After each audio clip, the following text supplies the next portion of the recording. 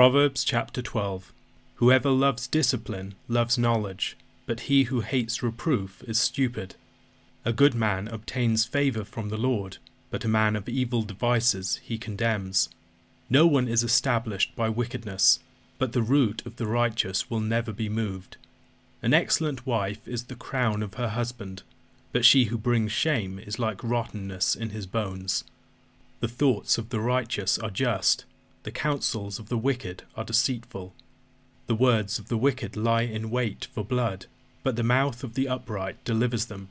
The wicked are overthrown and are no more, but the house of the righteous will stand. A man is commended according to his good sense, but one of twisted mind is despised. Better to be lowly and have a servant than to play the great man and lack bread. Whoever is righteous has regard for the life of his beast, but the mercy of the wicked is cruel. Whoever works his land will have plenty of bread, but he who follows worthless pursuits lacks sense. Whoever is wicked covets the spoil of evildoers, but the root of the righteous bears fruit. An evil man is ensnared by the transgression of his lips, but the righteous escapes from trouble. From the fruit of his mouth a man is satisfied with good, and the work of a man's hand comes back to him. The way of a fool is right in his own eyes, but a wise man listens to advice. The vexation of a fool is known at once, but the prudent ignores an insult. Whoever speaks the truth gives honest evidence, but a false witness utters deceit. There is one whose rash words are like sword thrusts, but the tongue of the wise brings healing. Truthful lips endure forever, but a lying tongue is but for a moment. Deceit is in the heart of those who devise evil, but those who plan peace have joy. No ill befalls the righteous, but the wicked are filled with trouble. Lying lips are an abomination to the Lord, but those who act faithfully are his delight. A prudent man conceals knowledge, but the heart of fools proclaims folly. The hand of the diligent will rule, while the slothful will be put to forced labor. Anxiety in a man's heart weighs him down, but a good word makes him glad. One who is righteous is a guide to his neighbor, but the way of the wicked leads them astray. Whoever is slothful will not roast his game, but the diligent man will get precious wealth. In the path of righteousness is life, and in its pathway there is no death. Proverbs chapter 12 continues the second section of the book of Proverbs and the main collection of the Proverbs of Solomon. It opens in verses 1 to 3 with some fundamental truths about wisdom and the action-consequence nexus. The first concerns the relationship between wisdom and the reception of discipline. The fool in his pride will not accept correction, whereas the wise person loves discipline. He's humble enough to receive it, and he knows that the correction received from the wise will deepen his grasp upon knowledge. He isn't just willing to receive discipline, he loves it. Presumably this will lead him to pursue proper discipline. He will want correction when he goes astray. He will open himself up to being rebuked. He will invite people to speak harder words to him. He will do whatever is in his power to lower people's sense of trepidation in saying something that might offend him. He is not offended by correction. He delights in it.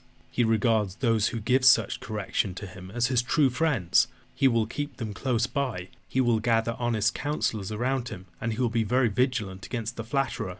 In these and many other ways, the person who loves discipline is at a great advantage over the person who will just grudgingly receive it. Verse 2 reminds us once again of the Lord's moral government over the affairs of men.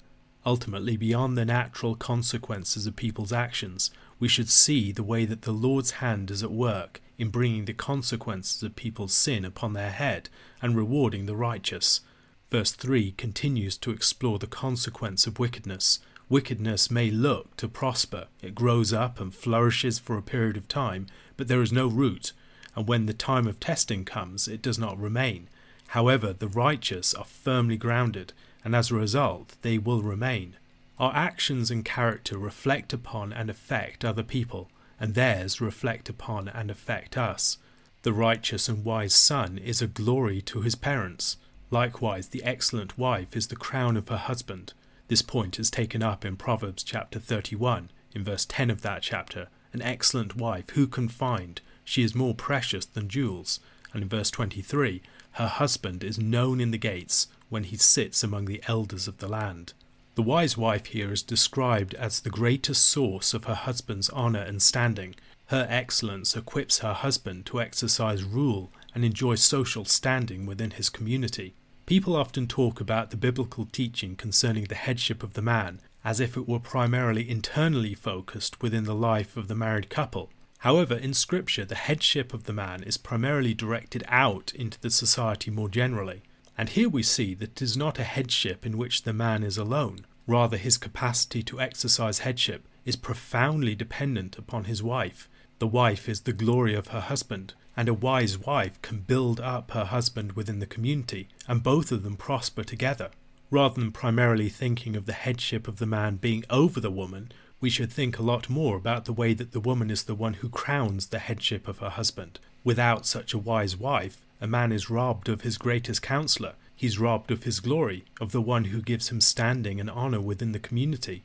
There are few things more debilitating, as the second half of this verse makes clear, than a wife who brings shame. She compromises her husband's standing in the community. She is rottenness in his bones, greatly weakening him and causing him significant pain.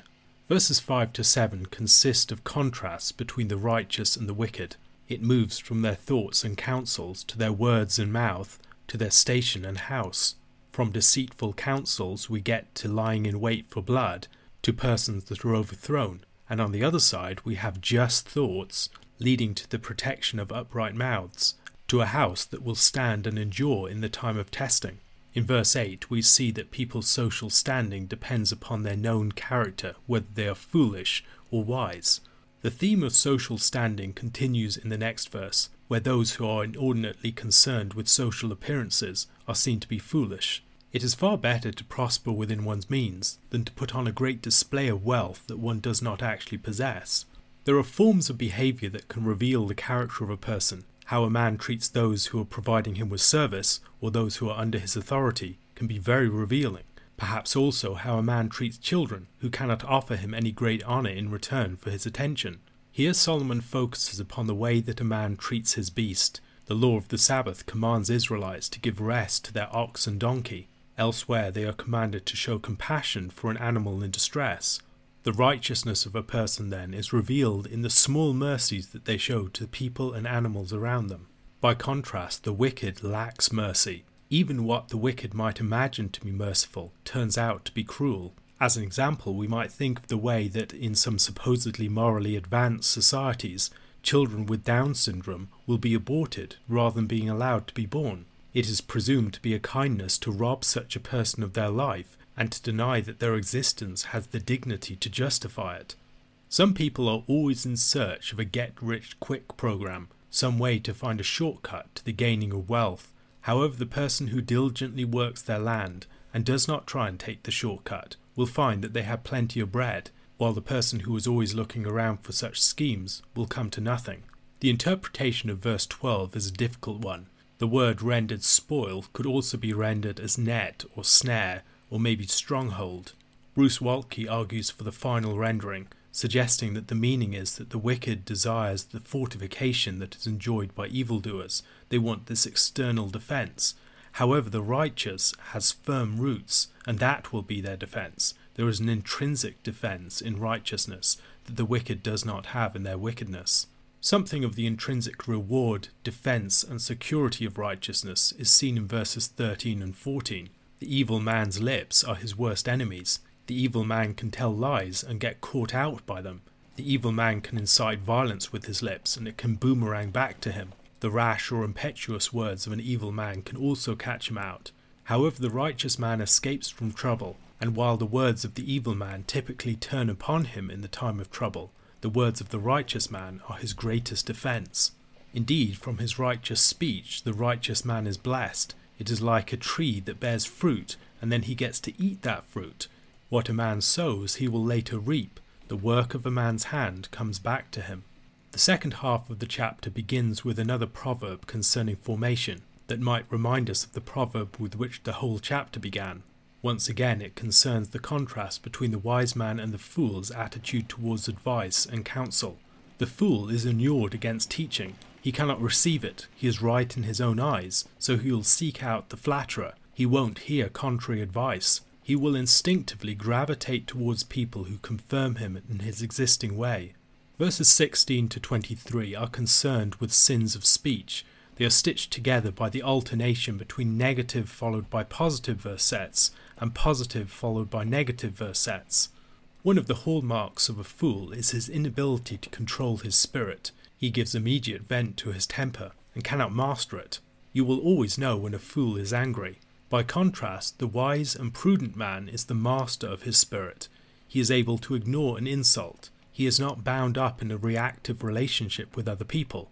By responding peacefully to provocation, he is able to de-escalate situations. He gives people the opportunity to climb down. How many times in an argument do people utter rash words that they wish they could take back, but because the person with whom they are speaking cannot master their spirit and ignore an insult, they are pressed to double down on words that they would gladly retract. The person who can ignore an insult in this manner is the master of the situation. He is not determined by the anger of others or by the heat and tension of situations.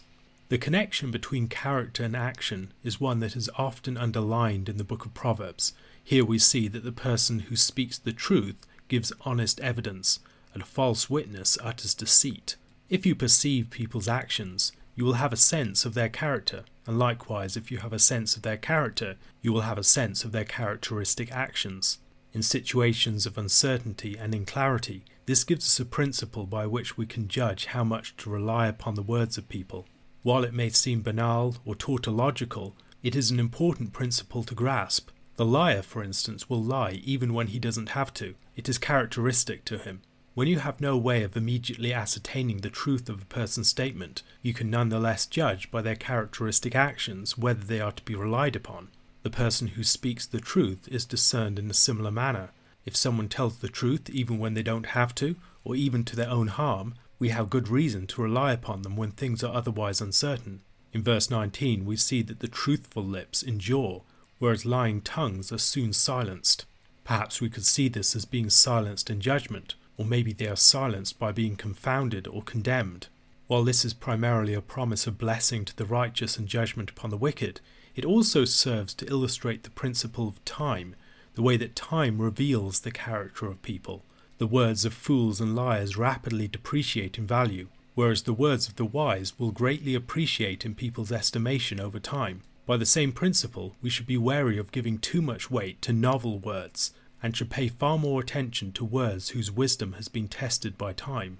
When people are always chasing the latest fad, they will be very susceptible to being led astray by lying tongues. When reading the Proverbs, it is important to pay attention to their form and what it reveals about their meaning. For instance, the antithetical parallelism of verse 20 suggests a contrast between the deceit that is in the heart of the wicked and the joy known by those who plan peace. The implication is that the deceit with which the wicked are preoccupied is something that brings no joy at all. It is a miserable obsession that brings them only bitterness. The righteous are protected against evil. Whatever happens to them, the Lord ultimately shepherds them towards their good. All things work together for good to those who love God, to the called according to his purpose. No such protection is enjoyed by the wicked. They are filled with trouble. They make trouble, and trouble will come back upon their own heads. Once again in verse 22 we are reminded of the moral government of the Lord. Lying lips are an abomination to him, but those who act faithfully are his delight. Seeking the praise of the Lord and trusting in his moral government, it is not foolish to pursue an honest path. Verse 23 forms a bracket with verse 16. Verse 16 begins with a fool who cannot help but reveal his internal state, and then describes the prudent who is able to cover it up. Verse 23 reverses that order. The heart of fools proclaims folly. The fool cannot constrain his lips. He gives full utterance to his character. If you spend any time with the fool, he will want to tell you about his folly. He cannot help but broadcast it. Not appreciating just how shameful his folly is, he cannot easily help but reveal its presence to those around him. If you really want to discover if someone is a fool, just listen to them. Give them time to speak. They will soon declare themselves. Verses 24 to 27 are bracketed by statements about the diligent and the slothful. Just as the words of the truthful appreciate in value, So the hand of the diligent will make him rich over time, while the slothful will come to nothing and be reduced to forced labour. In verse 27 we see that the slothful man will not even begin the task of pursuing game perhaps, or will not bring it to its proper completion. He will waste the resources that he has to hand. The power of words is an important theme in the book of Proverbs. In verse 18 we see the power of rash words to cause damage, and the power of wise words to bring healing. The careless sword thrusts of rash words are easily applied, but words of healing reveal wisdom. In verse 25 we see something similar. The power of a good word fitly spoken in season to revive the troubled or anxious spirit. Righteousness and wickedness are contagious. They provide patterns for others to emulate. In verse 26 we see this. The person who's righteous is not just righteous for himself, he serves as a pattern and exemplar for others. When people see the righteous, they are spurred to righteousness. Verse 28 sums things up in describing the path of righteousness. It is a path of pure life, whereas we see earlier in the book of Proverbs, it is a path of rising light. A question to consider. Proverbs chapter 12 is concerned at many points with the way that people's words and actions, even ones that might seem otherwise insignificant, reveal their characters. If we want to discern people's character, what are some of the key things in the immediate situation, in the medium term, and in the long term that will help us to discern what type of persons they are? Colossians chapter 2 verses 8 to 19. See to it that no one takes you captive by philosophy and empty deceit, according to human tradition, according to the elemental spirits of the world, and not according to Christ. For in him the whole fullness of deity dwells bodily, and you have been filled in him, who is the head of all rule and authority. In him also you were circumcised with a circumcision made without hands, by putting off the body of the flesh, by the circumcision of Christ, having been buried with him in baptism, in which you were also raised with him through faith in the powerful working of God, who raised him from the dead. And you, who were dead in your trespasses and the uncircumcision of your flesh, God made alive together with him, having forgiven us all our trespasses, by cancelling the record of debt that stood against us with its legal demands. This he set aside, nailing it to the cross. He disarmed the rulers and authorities and put them to open shame, by triumphing over them in him. Therefore let no one pass judgment on you in questions of food and drink, or with regard to a festival or a new moon or a Sabbath. These are a shadow of the things to come, but the substance belongs to Christ. Let no one disqualify you, insisting on asceticism and worship of angels, going on in detail about visions, puffed up without reason by his sensuous mind, and not holding fast to the head, from whom the whole body, nourished and knit together through its joints and ligaments, grows with a growth that is from God. In the heart of Colossians chapter 2, Paul presents a series of warnings against false teachings and unhelpful practices. In particular, he addresses the way that the Colossians and other Christians are in danger of lapsing back into a form of religion that remains thoroughly bound to this present age, a bondage that can take either a pagan or a Jewish form, and failing to enter into all the riches that are ours in Christ. In verse 8 he gives a summary statement. There is a danger of being taken captive. The word translated takes you captive is not unlikely a pun upon the word for synagogue. It suggests that one of the great dangers here are Judaizing teachers who might want to capture them, to imprison the Colossians within Judaism and its human traditions, which stand opposed to the word of God and lay heavy burdens upon people. What Paul means by the elementary principles of the world is a matter of some debate. They are also referred to in Galatians chapter 4. Some have argued that they are rudimentary principles, others that they are elemental spirits. However, it seems to me that the strongest case is that they refer to the physical elements. The elementary principles are referring to the physical cosmos. Old Covenant religion was religion ruled by, ordered around, and focused upon physical elements, upon times and seasons, upon matters of diet, upon various physical rites such as circumcision and the various sacrifices. These things are not bad in themselves, and properly used they can still have some place in worship and broader Christian practice in certain cases. However, they represent a religion under the rule of the natural elements of the physical world, composed of sacrifice, principles of unclean and clean, calendrical feasts. In this respect, faithful Jewish religion had much in common with the religions of the pagans. This was religion in the flesh, religion under the guardianship of fleshly elements. Israel had to relate to God in terms of physical sacrifices of specific animals, a physical building and its furniture, and other things like that. The system constructed of the elementary principles guarded and guided Israel in its childhood. However, in the New Covenant, there is a move from the shadowy elements to the substance, which is Christ. We don't come under the rule of a physical temple, but we relate to the body of Christ. We don't have the same physical sacrifices. We perform spiritual sacrifices on the basis of the once-for-all sacrifice of Christ. Our worship still involves symbolic mediation, where physical elements can function as effective symbols of the spiritual acts that we are performing, but we no longer engage in spiritual intermediation, where physical elements stand in the place of the spiritual realities, so that we relate to the spiritual realities less directly. Paul's challenge to the Colossians is essentially, why settle for empty philosophy and human tradition when you have the fullness of God and his authority bodily present in Christ? Christ is the bodily substance of what the elementary principles foreshadowed. Christ is over all other powers.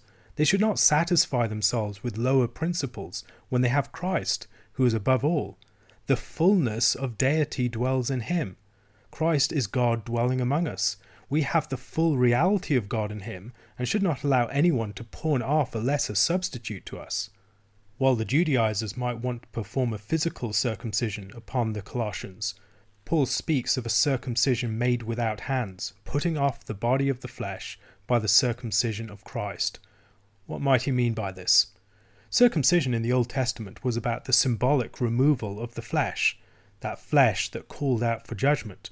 As God comes near to judge, the flesh of his people is symbolically removed in a place where it has particular symbolic associations. It's associated with the generative principle of man. It's also associated with the phallic drive of man, the libido, and the desire to dominate and rule. Circumcision then was about the symbolic removal of the flesh, protecting people from divine judgment and marking out the seed. The full reality of this, however, was performed in Christ's crucifixion, when he dealt decisively with the body of the flesh. Christ's death was a literal cutting off of the flesh. And we enter into the fullness of this in baptism, which unites us with Christ's death and his resurrection. This doesn't mean that we need baptism in order to be saved on the last day. That's not quite the point that Paul is making. Rather, there is something about the social body here that I think is in play. The social body is part of what it means to be in the flesh. The flesh is not just my physical body, it's the larger social order that I am part of. My body becomes part of the social order, where it is formed in a distinctive way of life and oriented towards reality. As the social order addresses my body and subjects it to its formation, I am guided into particular ways of perceiving, thinking, and acting within the world. And this incorporation into a social body occurs through the social body's co-option of our physical bodies, and there is a claim with obvious and immediate relevance to the rite of baptism here. Baptism is a rite performed upon bodies. It's a ritual connected with the fate of the body, death and resurrection in Christ. The social body of the church is forged, identified, and characterized in large measure through the practice of baptism. It makes and it represents a social reality that we become part of. The meaning of baptism is not just a meaning for me as an individual. It's a meaning for us as a group as we live out a new form of life as a new body, a body that is defined by the death and resurrection of Christ. Baptism forms people in many ways from the outside in. It forms us by making us part of a society. It embeds us within a social order and a world, rather than just treating us as detached thinking individuals. N.T. Wright comments upon this dimension in his treatment of verse 11. As a result of their baptism into Christ, the Colossians now belong first and foremost to the family of God, and not therefore to the human families and their local rulers to which they formerly belonged. Body can in fact easily carry the connotation of a group of people, needing further redefinition to make it clear which group is envisaged, as in body of Christ. In that context, flesh can easily provide the further requisite definition, since it can carry not only the meanings of sinful human nature, but also, simultaneously, the meanings of family solidarity.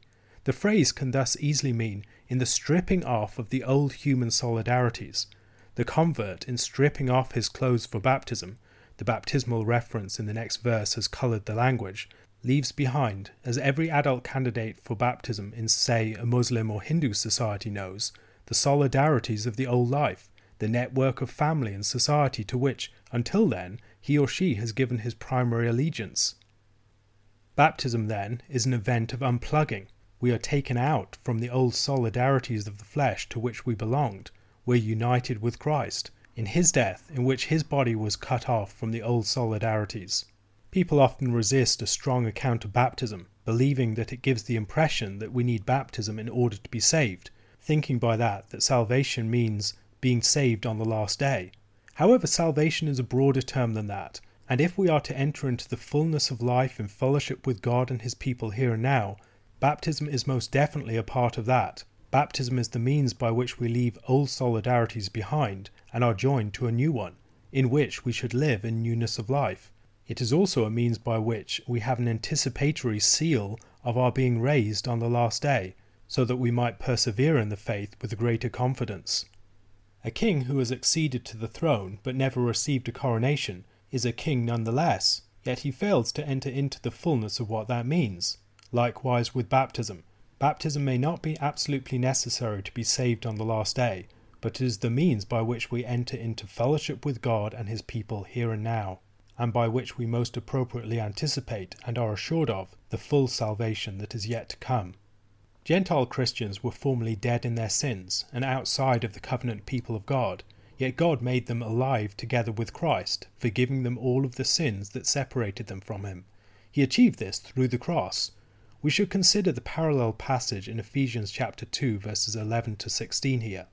Therefore remember that at one time you Gentiles in the flesh, called the uncircumcision, by what is called the circumcision, which is made in the flesh by hands, remember that you were at that time separated from Christ, alienated from the commonwealth of Israel, and strangers to the covenants of promise, having no hope, and without God in the world. But now in Christ Jesus you who once were far off have been brought near by the blood of Christ, for he himself is our peace, who has made us both one, and has broken down in his flesh the dividing wall of hostility by abolishing the law of commandments expressed in ordinances, that he might create in himself one new man in place of the two, so making peace, and might reconcile us both to God in one body through the cross, thereby killing the hostility. Here, as in Ephesians chapter 2, there is a reference to the law. Here it is the record of debt that stood against us with its legal demands. In Ephesians chapter 2, it is the law of commandments expressed in ordinances. The law was an obstacle in two distinct ways. As Wright notes, it shut up the Jews and shut out the Gentiles. The impasse represented by the law is decisively dealt with as Jesus takes its burden upon himself in his cross. Not only does he deal with the law, he also deals with the principalities and powers, the angelic authorities that reigned over the old world order. Christ may have been stripped naked on the cross, his enemies triumphing over him, but yet, Paul teaches, this is what Christ was doing to his enemies at the point of the cross. If only they knew. Christ was really stripping the ruler of this present age and his powers of their might, undermining the hold that they have. Once this has all been appreciated, the idea of going back to the old practices of the old age is unthinkable. The substance that the elementary principles of the Old Covenant pointed towards has arrived in Christ. There will be various people trying to capture the Colossians, trying to bring them back to the observances of the old age. However, they must courageously stand against the temptation to retreat, whether to the old fleshly observances or to a subservient preoccupation with the angelic rulers of the old creation, rather than Christ himself. Clinging to the old practices and angelic rulers is not faithfulness. Rather, by rejecting the substance for the shadow and the rightful king for the temporary stewards, they would make themselves rebels. Christ is the substance of the shadows. Christ is the ruler over all other rulers. Christ is also the source of all growth, the one in whom we must ground ourselves and from whom we must grow. The whole body, the whole church, finds its source and its life and its sustenance in him. Our growth is found not in submitting to human traditions and these practices of the old age, but by looking to Christ and drawing upon God's strength that is active in him. A question to consider. What might have been some of the motives of those who wanted to retain or retreat to the practices of the old age?